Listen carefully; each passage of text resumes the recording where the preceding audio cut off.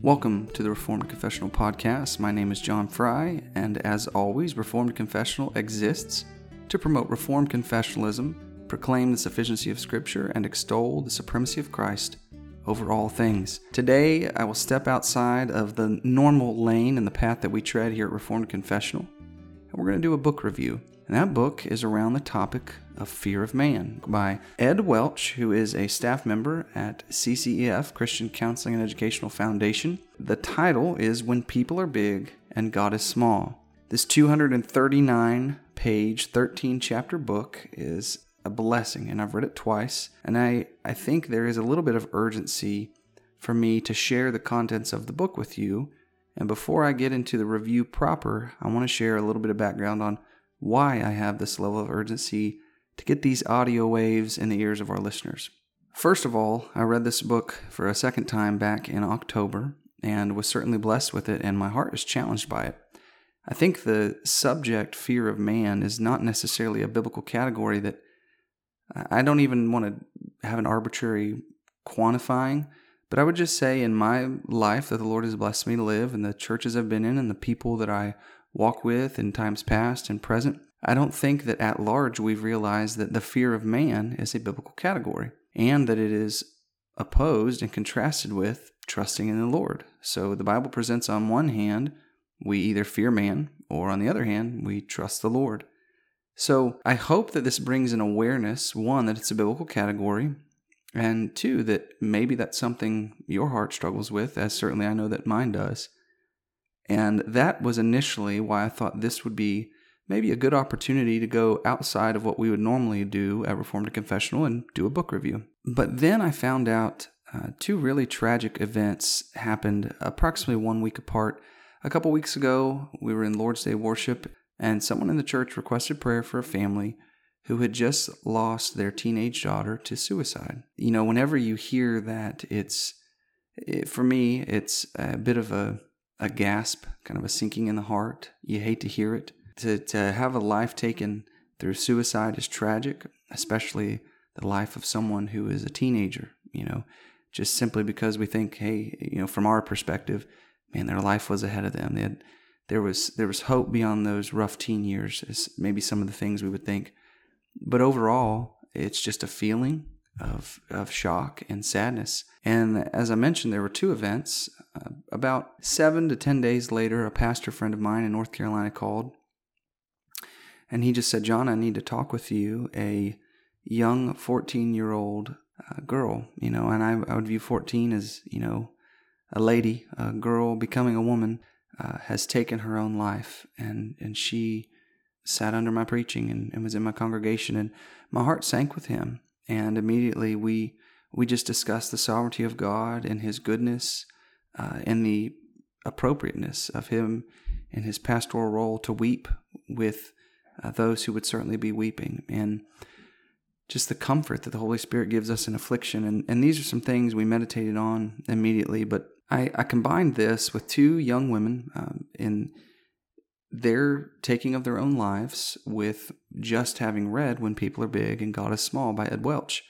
And I thought, in part from what I've learned in biblical counseling certification and training and some of the courses I've been able to take, listening to other godly men and women who have counseled people with suicidal ideations and have been around families and people who have committed suicide, it's a very complex thing in one regard, but I am convinced that in part of it, and maybe not every person that has ever thought about suicide or attempted it or even committed suicide, but I think the fear of man often plays into a person's thought process on why they would take their own life. And so today, my hope is we won't be exhaustive, although I could be, and that would be exciting. But my goal mainly is to encourage you that for you personally, if fear of man is something you struggle with, constantly looking at other people and fearing them in the areas that Ed Welch is going to bring out here in a moment,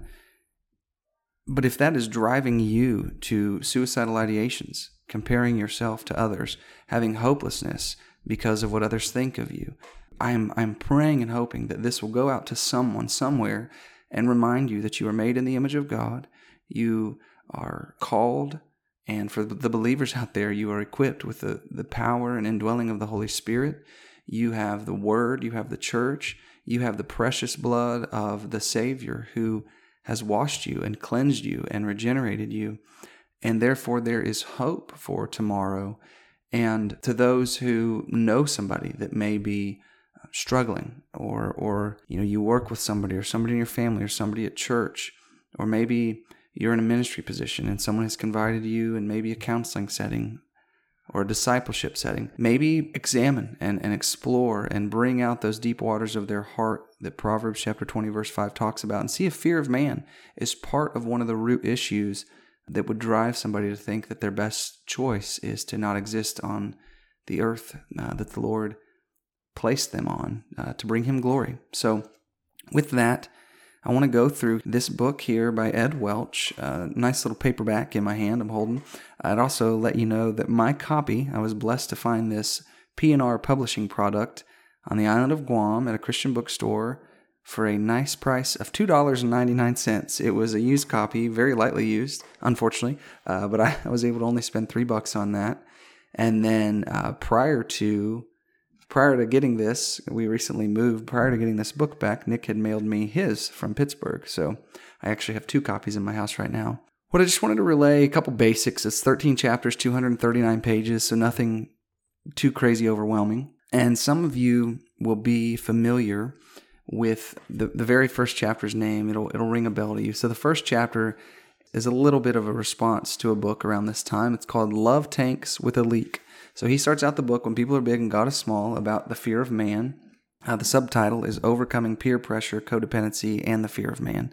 Probably should have told you that 5 minutes ago, but he starts off with Love Tanks with a Leak. Now, you got to understand, Ed Welch published this book in 1997 with P&R Publishing, and that was 5 years after Gary Chapman's The 5 Love Languages came out. And in that book, he promulgated and propagated the concept of a love tank. And that concept is basically, if you're in relationship with someone, particularly within this book, it's marriage, that the love tank needs to be full and it needs to be refilled. And it might have leaks in the bottom. If you're having a visual out there, you have this nice tank of water whooshing around that's symbolic of love, and it leaks out the bottom if there are things like disagreements and fights and ignoring one another, maybe poor listening, just, those things that will happen when two people with opposing wills live under the same roof, and your love tank leaks. And the way to replenish that would be to speak their love language to them, things like gifts and quality time. And what Ed Welch is, and it seems like back from 1997, so 5 years later, he's responding, and chapter 1 is all about Ed Welch, a little autobiography of how he walked around functionally like a leaky love tank. He, it seems like, lived with that paradigm that these negativities of life are like holes in the bottom of my tank, and the leaky love is just falling out. And he looked to other people to fill that love tank so that he would have a sense of self-esteem, which is a category that we will follow that theme a few times here, talking about self-esteem. But really, what Ed Welch challenges throughout this book is the concept of a love tank, and he doesn't necessarily do this head on as I've read some other people, but that the concept of this love tank where other people are who fulfill you is not a biblical notion, and also the concept of self-esteem, having others esteem you or looking to them for your approval is also not a biblical concept or a characteristic of Christ followers. So he starts out with this leaky love tank, and I'm going to read a little more than I really would like to. I know that as a listener of people out here that do what I do, I know being read to isn't always the most exciting thing. So try to make it engaging. This is one page, but it's going to give you the thrust and the theme of this book. Okay, so it goes like this. This is page 13, and it's called A Great Awakening. He says, marriage has been a privilege and blessing to me. It has also been the context for a surprising discovery. I found that being okay in Christ was not quite enough for me. When I was first married, I knew that Jesus loved me, but I also wanted my new wife to be absolutely forever smitten with me. I needed love from her. I could finally handle small amounts of rejection from other people, but I felt paralyzed if I didn't have the love I needed from her. I needed unconditional love. If she didn't think I was a great husband, I would be crushed and, as you might guess, a little angry. This led to a second awakening. I suddenly realized that I had mutated into a walking love tank, a person who was empty inside and looking for a person to fill me. My bride was, indeed, gifted in being able to love, but no one could have possibly filled me. I think I was a love tank with a leak. I tried the old biblical answers that had worked before my marriage, but they were of no use. They didn't go far enough. In fact, they became almost irrelevant. They reminded me of times when, after I'd been politely dumped by a girl, my parents would try to cheer me up with, "We love you no matter what." I always appreciated their attempt, but as all parents and children know, it didn't help. Sure, it was nice that my parents loved me, and it would have been much worse if they did not love me, but I wanted somebody else to love me too. Since those days, I have spoken with hundreds of people who ended up at this same place. They're fairly sure that God loves them, but they also want or need love from other people, or at least they need something from other people. As a result, they're in bondage, controlled by others and feeling empty. They are controlled by whoever or whatever they believe can give them what they think they need. Wow, and that really just, I thought the context was appropriate to get us down to that last part, that folks who are looking to other people to fill them, and that's the concept of the leak, because it would always feel like if you submit yourself to thinking that way, you would always have a leak, because what your perception is, people are filling you up, or we're looking to other people to fill us up, and maybe we don't even realize we're doing that, but the reality is they're not. We think, if we had to use a metaphor, they're filling us up with water, but really, the best they can offer is air. It's not filling you up at all, because what you're looking for, people aren't able to give you. And so you might say, I have a leak, or you might blame the people. But the reality is, if we look in the mirror and we take a Matthew chapter 7 approach and we ask the Lord to seek us and to show us, it might not be, the problem is probably not that other people, and that's not to excuse any conflict, but what Ed brings out here is that we're expecting too much of other people. We're expecting God-like proportions from them to find safety, security, love, hope, and joy, and peace.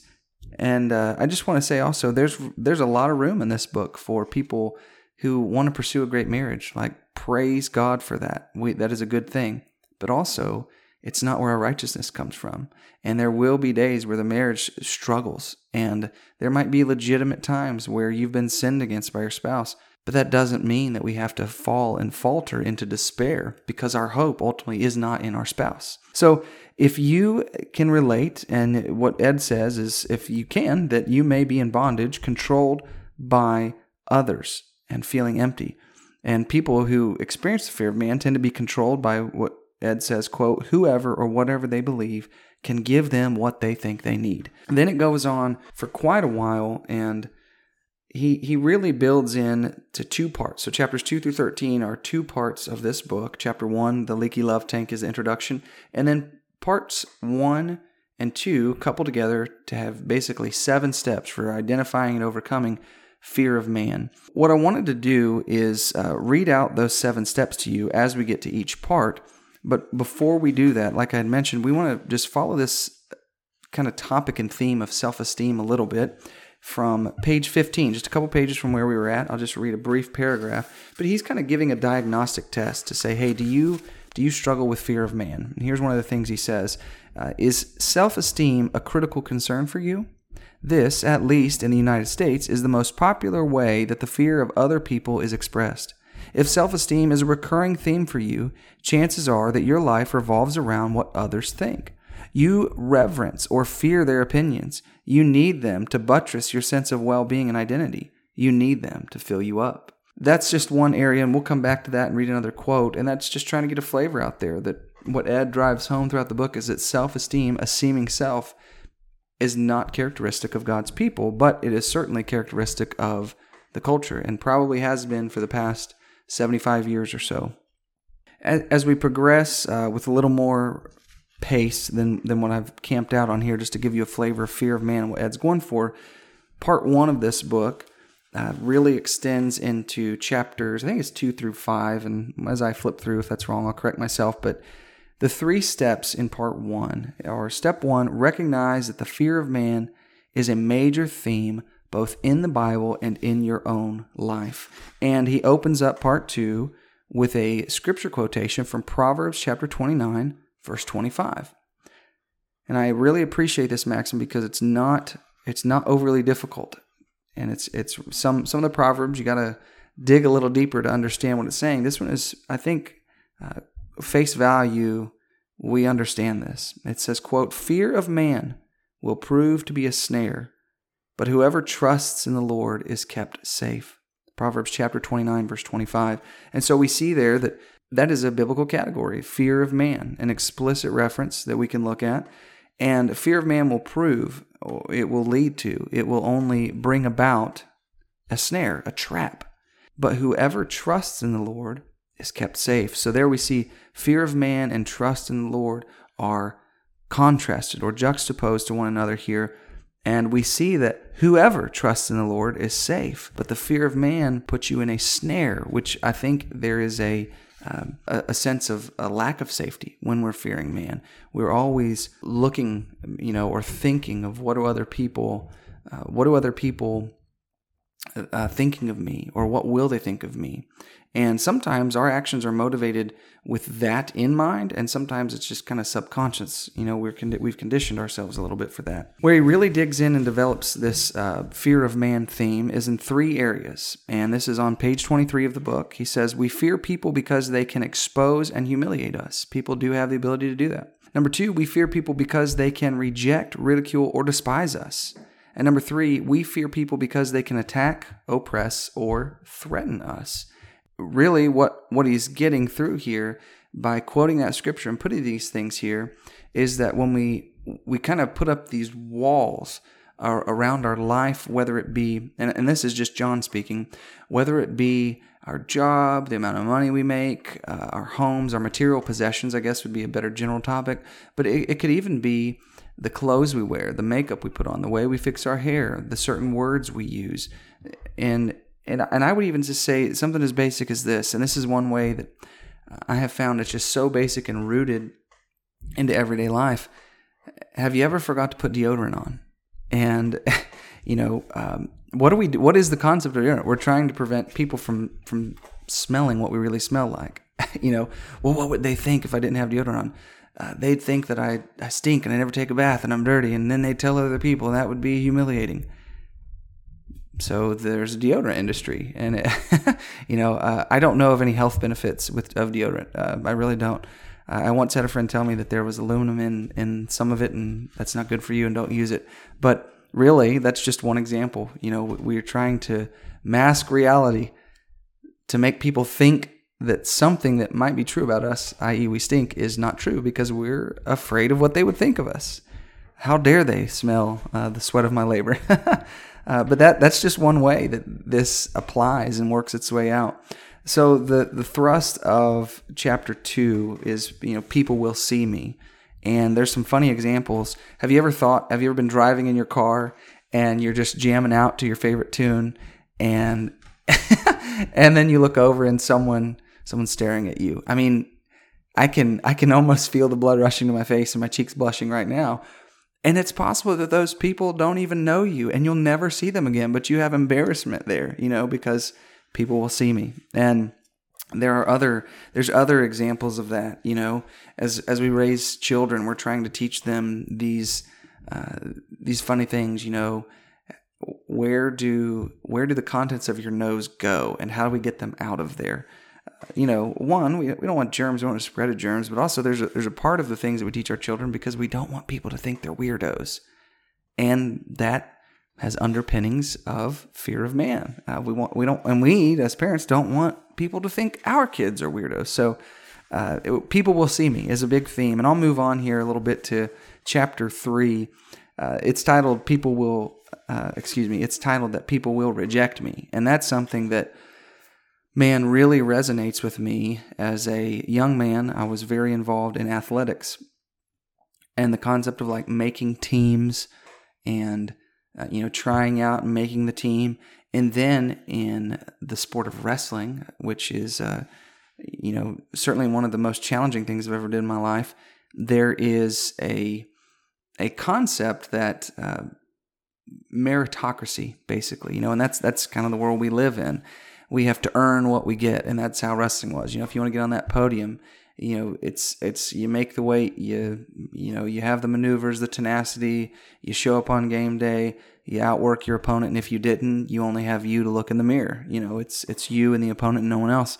And it was, man, I devoted a lot of time, and I loved that sport, and I would say I still really like it and still like to watch it and respect those who engage in it.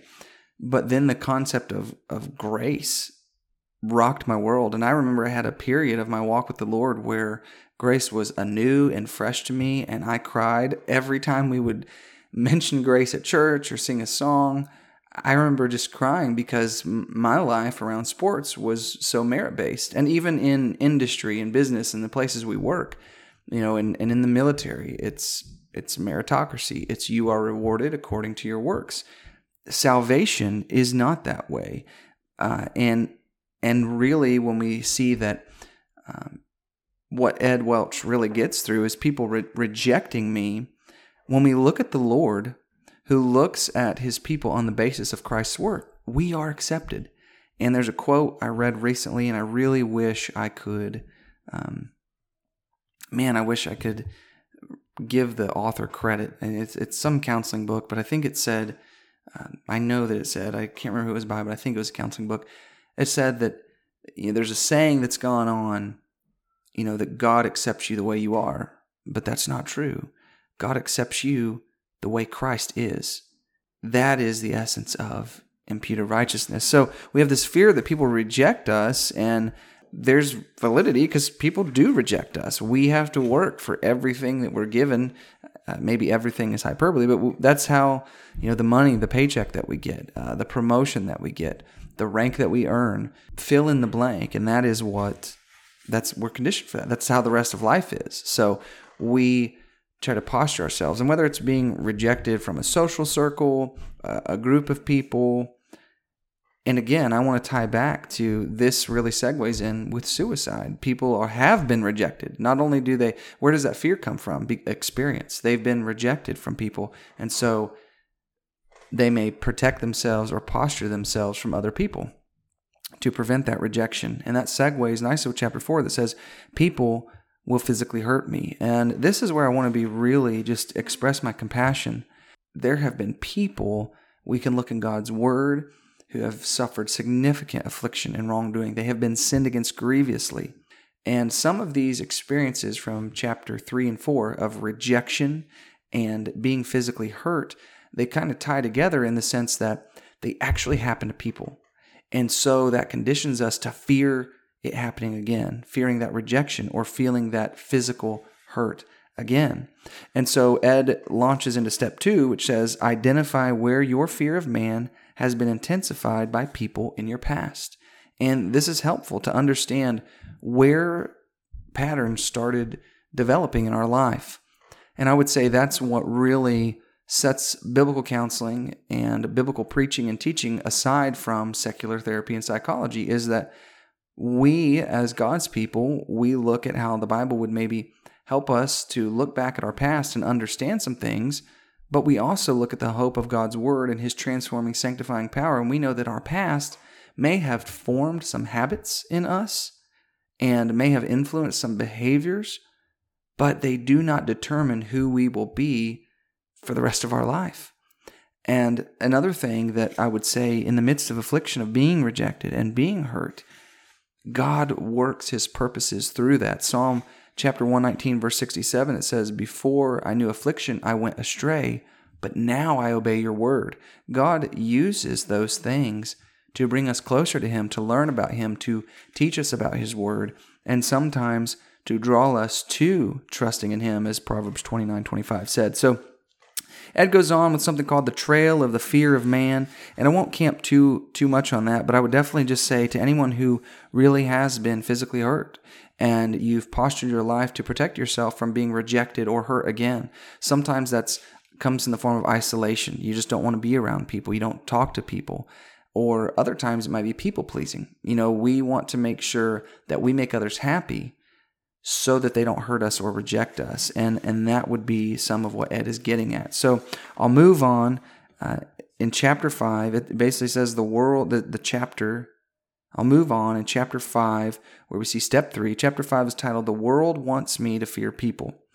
Step 3 says, identify where your fear of man has been intensified by the assumptions of the world. And I won't spend too much time on this because really an entire hour could be spent on talking about the 3 areas that Ed gets at the assumptions of the way the world has worked to influence us. I'll just list them here. He says the way our fear of man is intensified. So we've had legitimate hurts. We've been rejected. Maybe we've been physically hurt. Those are legitimate hurts.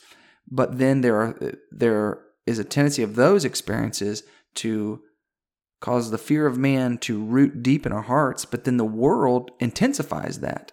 It's like they put a bold font over that which was in our heart by saying 3 things. 1 is we are morally good. 2 is emotions are the way to truth. And 3 is that all people are spiritual. And that's where really you could spend a lot of time on, because all people have a spirit, but he really works out the way the world views spirituality versus the way that God calls us to view it and live it out. So then he does get into a critique of psychology, which I really respect Ed Welch from, because he has, I think, his PhD from the University of Utah in neuropsychology. But this is a biblical counselor. He is committed to a dichotomous view that, yes, there are real things that happen in our body, but also we have a spirit. We have an inner man, and the inner man and outer man interact. And a lot of things that the world would want to call an outer man issue, sometimes they aren't. Oftentimes they're an inner man issue. But also we have outer man issues that might have roots that relate to the inner man. And I really respect Ed Welch because he is kind of in a unique way. He has an education level that, some would say secular. It's from a secular university, but he views that profession, he views that education through the lens of Scripture and never forsakes the teaching of the Word of God. So when he critiques psychology, I tend to listen. So I know I've rambled, and I really hope maybe something in here has helped you.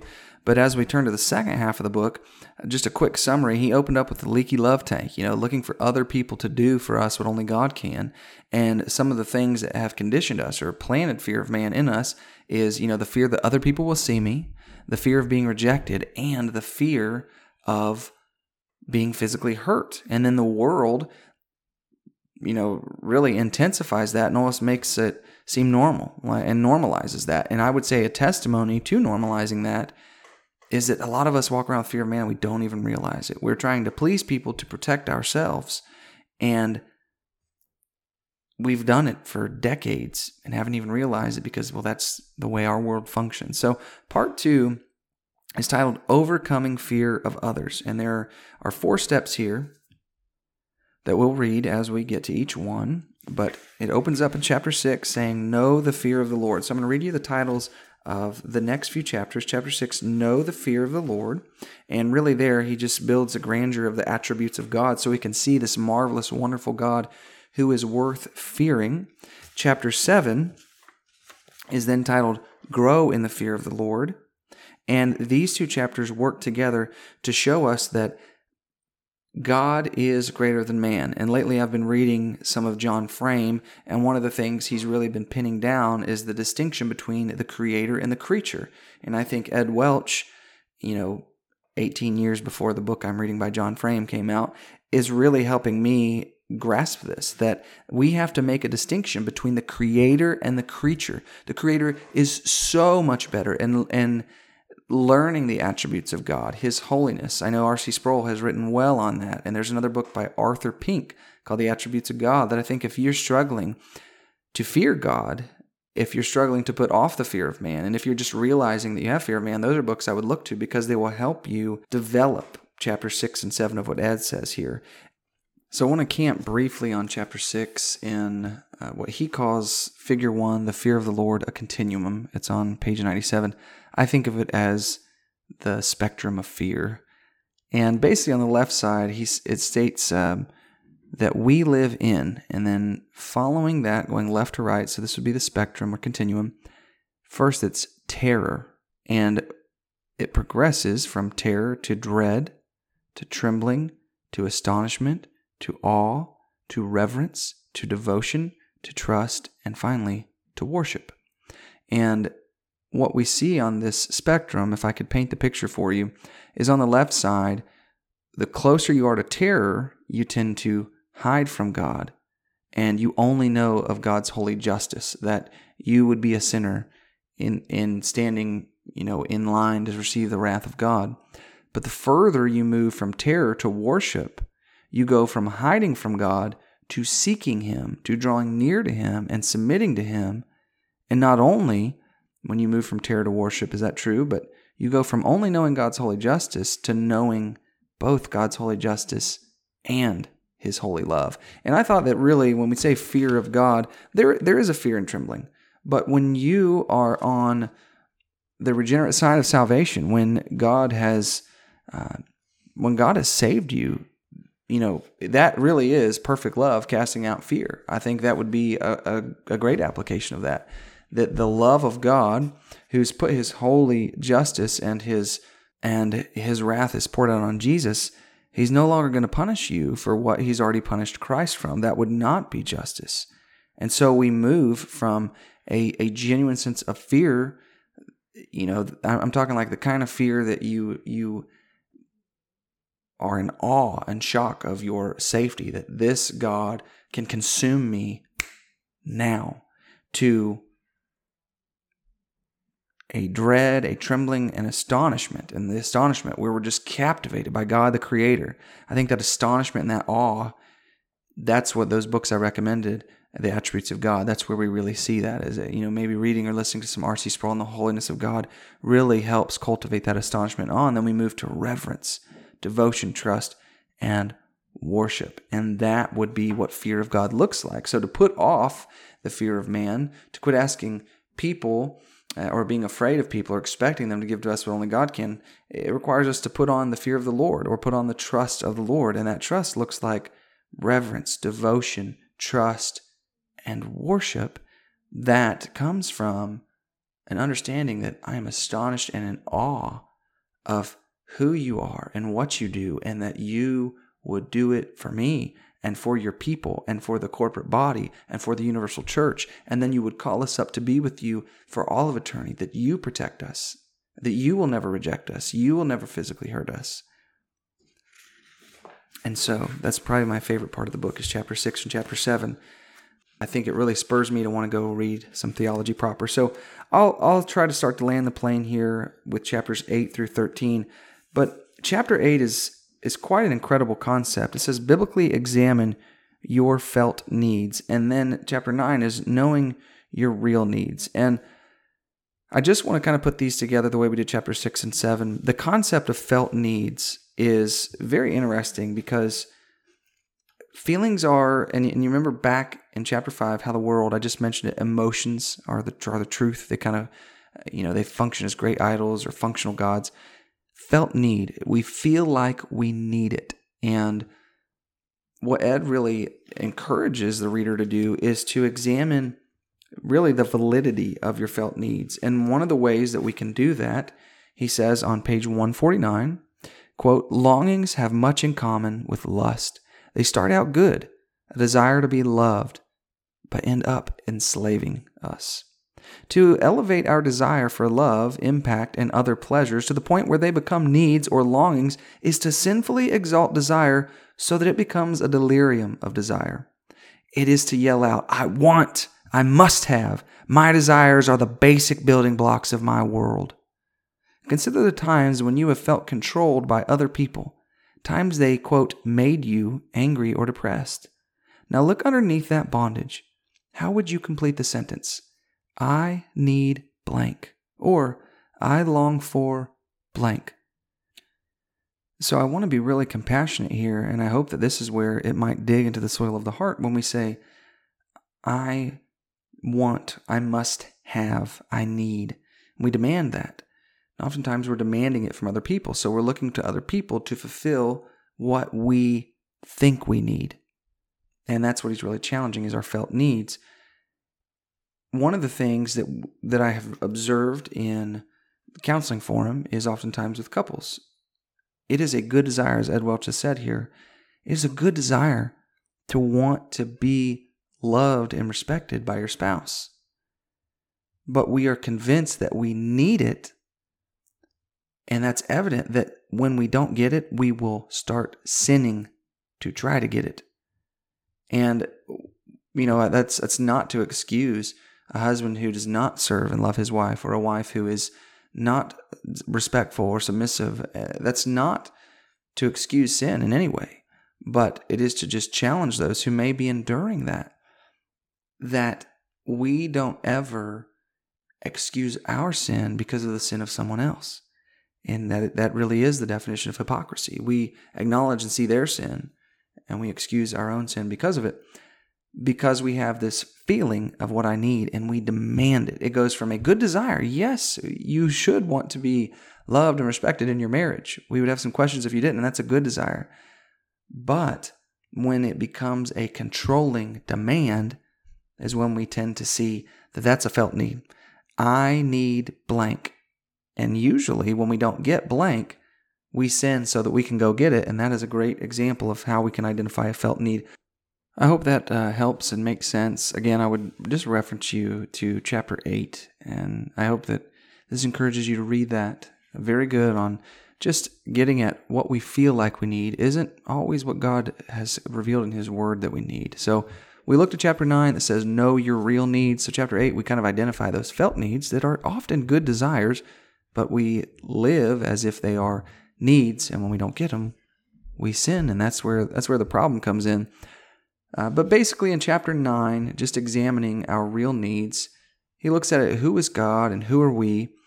Identifying God, he has a really nice picture here, figure 2, titled The Person and the Church, reflecting God's glory. And there's an image of two hearts. Yep, just the nice symmetrical butterfly-esque heart. And in the middle of one says God, the Holy One. And out of this heart is love and justice. And then there's a second heart, and it says men and women, called to be holy. So you have God, who is the Holy One, the Creator, and then separate you have men and women, who are called to be holy, the creature. So you've got the Creator and the creature in two different hearts. Out of God, the Creator, is love and justice. And Ed writes, God's love and justice is revealed by God as judge, father, mother, son, friend, brother, servant, husband, master. Then men and women out of us come love and justice by imitating God, by being judge, father, mother, son, friend, brother, servant, husband. And when we display love and justice for other people, that, and here's where Ed has an arrow going from one heart to the next heart, that brings God glory. By reflecting, trusting, obeying, honoring, imitating, representing, believing, and loving the Holy One, God.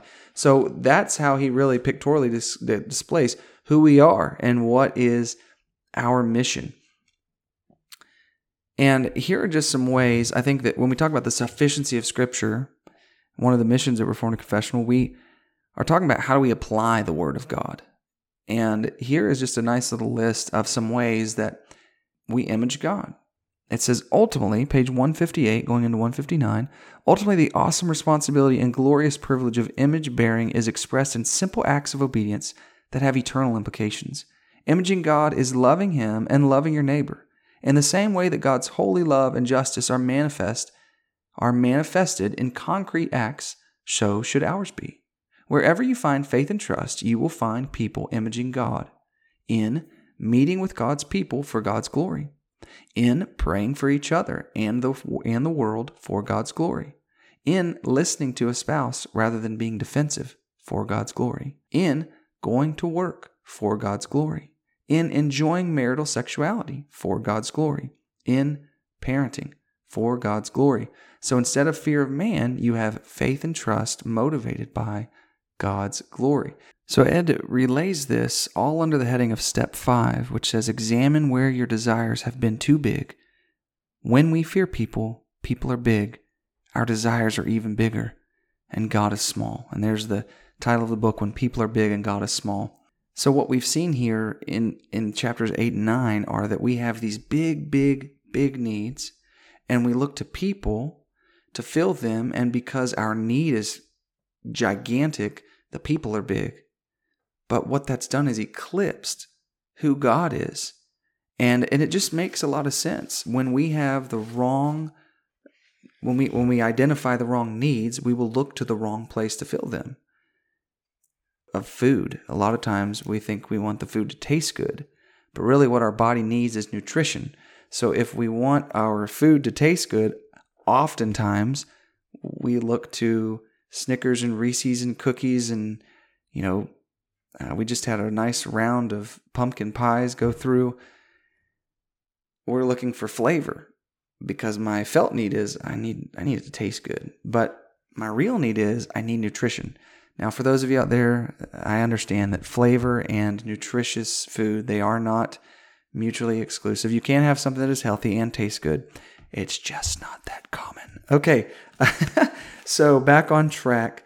I wanted to finish out chapter 9 and get to the meat. It says, what do we really need? This is on page 162. He says, the answer depends on what you mean by need. If we're talking about psychological needs, then no, we do not need relationships with God or people to fill our longings for significance and love. Again, there's a hint of that self-esteem theme that he challenges throughout the book. He says that would be like saying that I need God to meet my need to feel great and important. Self-serving needs are not meant to be satisfied.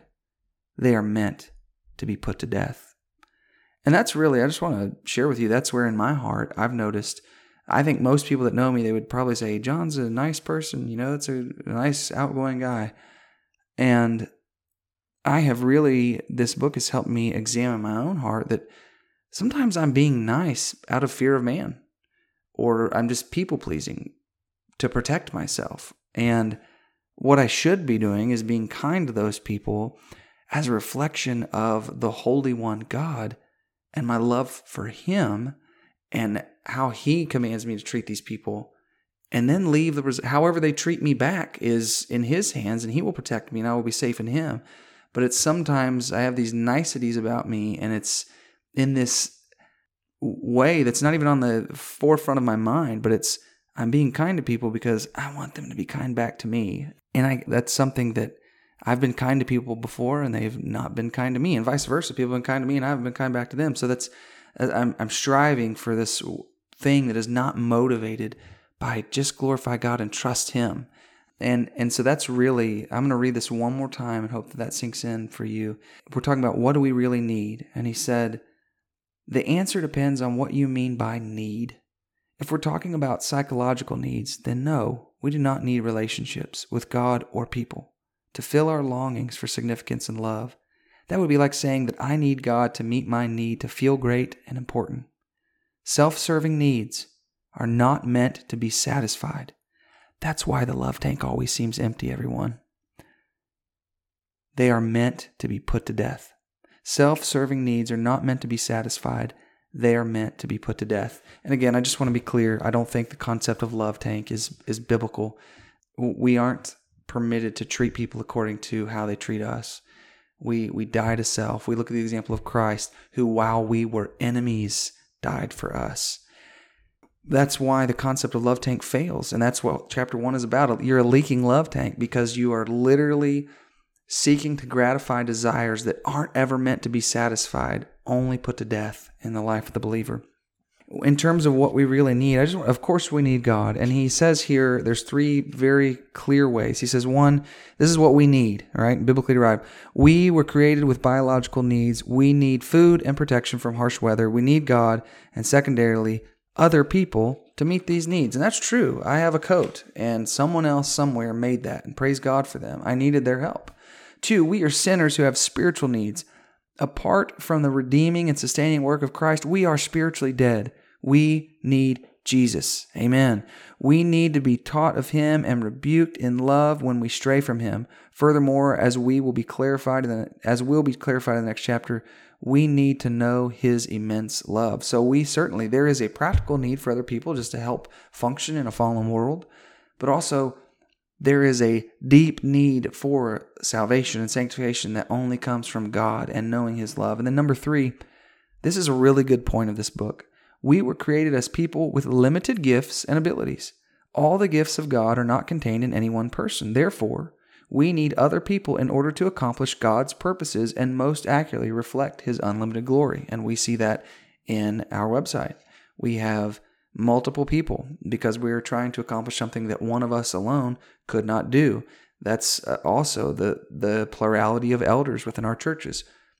If you look at 1 Corinthians chapter 12 and Romans chapter 12, the gifts of the church, the Spirit has given, according to His will, to whom He will, the degree and magnitude of the gifts, and they complement each other because one person alone cannot purpose what the church is called to do. And so in that way, we really do need other people.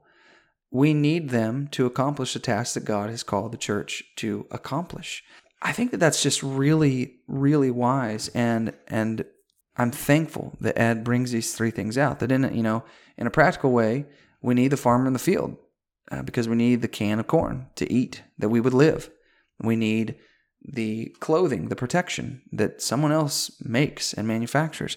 Of course, we need the Lord for our salvation and sanctification. And thirdly, we need the other members of the body because they're gifted and skilled in other ways that we aren't. And we are called to accomplish a mission that individually we just can't. We can hold those truths and still not fear other people. So I'm going to just have a wholesale kind of summary for the last 3 or 4 chapters, chapters 10 through 13, that are titled Delight in the God Who Fills Us, Love Your Enemies and Your Neighbor, Love Your Brothers and Sisters, and then the conclusion of the matter, Fear God and Keep His Commandments. Those chapters are carried out under the steps, right? We carried through the 7 steps. Steps 6 and 7 within these last chapters are rejoice that God has covered your shame, protected you from danger, and accepted you. He has filled you with His love. And that really goes back to chapters 2, 3, and 4, fearing that people will see me, reject me, and hurt me. Rejoice that God has covered the shame. So what is why are we afraid people would see us? Because we feel shame when they see us pick our nose or sing our song at the top of our lungs. Why are we afraid that others would reject? We're afraid that others would reject us. We're afraid that others would hurt us. Well, we rejoice that God accepts us in Christ. And we rejoice that God protects us from danger. And yes, there will be tribulation, trial, and pain on this earth, but He does protect us according to His sovereign will, but also He protects us finally in heaven where the presence of sin is no more. So, 1, we acknowledge those fears of, being seen and feeling shame, of being rejected and being hurt, and we praise and rejoice in the Lord that 1, He covers our shame, 2, He accepts us, and 3, He protects us. And then lastly, step 7, this is really the end of the book. This is the put on portion. We put off the fear of man, but we put on this need other people less, love other people more. And we do this out of obedience to Christ and as a response to His love toward you, and you pursue others in love. And so that's it. Need people less and love them more. And I have alluded to a couple times the marriage, and that's it. There is certainly a call and an obligation to godly husbands and wives, to all husbands and wives, but certainly those who claim the name of Christ. But what we want to address and get across here is that when we look to that spouse to do what only God can do, the roots of bitterness follow. When we love them more, when we look at our duties from places like Genesis chapter 1 and 2, like Ephesians, the entire book, like 1 Peter chapter 3, when we see what the man and woman of God are, and when we really tune our hearts into what that person is supposed to do, what am I supposed to do as a godly husband? And I'm just going to love my wife like that. rather than look to her to do things for me that only God can. That's how we put off the fear of man. Remember, it's that creator-creature distinction. So I've covered this kind of chapter to chapter. What I really want to do is just give you a brief summary because it's been long. We've been about an hour, and I really appreciate it and your patience and time. But I want to go back to where we began, suicide. How does fear of man play into suicide? If we allow others to drive us to despair, and I am leveling with the person who has been grossly sinned against, abuse, talk about physical hurt, spiritual hurt. You identify with the psalmist in Psalm 32 as a crushed spirit who tastes the tears upon their bed, perpetual pain and sorrow and being sinned against. And fearing man, hoping that our circumstances would get better because people would change. Oftentimes when people don't change, that drives us to despair.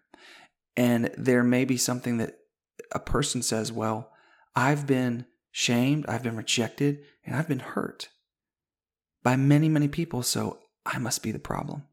And that shame and that rejection and that fear drives people to thoughts of, it would be better if I were dead. And that leads to suicide. And so my call to you, my plea of my heart, whether you read this book or not, is realize that the opposite of fear of man is trust in God. And for the person who has been shamed and rejected and hurt, I pray that you would seek the Lord, who through the gift of his Son, despite the shame of our sin, despite the legitimacy of our offense that garners his wrath, he has said, anyone who comes to me, anyone who confesses my Son, anyone who believes that he is the Lord and I've raised him from the dead, I will be their Father. I will forgive their sin. I will cover your shame. I will not reject you. I will accept you. And I will protect you. And my prayer is that gives you hope for tomorrow. And despite the shame and despite the rejection, despite the hurt from other people, you have an opportunity to bring glory to God in your life. And you cannot do that from the grave. Bring glory to God, showing that he is a healer, he is a protector, he is a defender. He accepts you in Christ. And then go share that with others. Share of that healing. Others that are in despair, others that are in darkness.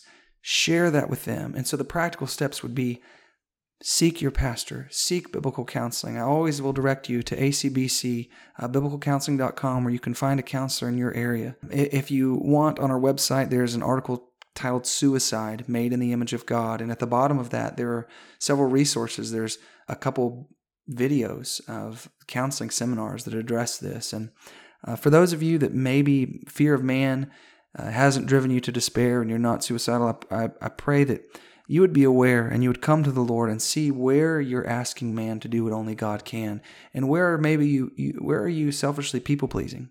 Maybe grab a copy of this book and spend a month or so and just read it slowly, working through these 7 steps. The experience I've had with reading this and trying to be intentional is that I have a sense of awareness now of where I am actively fearing people. And there's scriptures like Proverbs chapter 29, verse 29, verse 25 that tells me there's a better way. Trust in the Lord rather than put so much stock in this person's opinion of you. And then Galatians chapter 1, which I'm going to read to you right now. And Galatians chapter 1, verse 10, which says, "For am I now seeking the approval of man or of God? Or am I trying to please man? If I were still trying to please man, I would not be a servant of Christ." So our goal is to please Christ. And when we don't, that should bring about fear, and we should repent and obey him, that we would please him. But our goal is not to please man. Our goal and our command and our commission is to love man.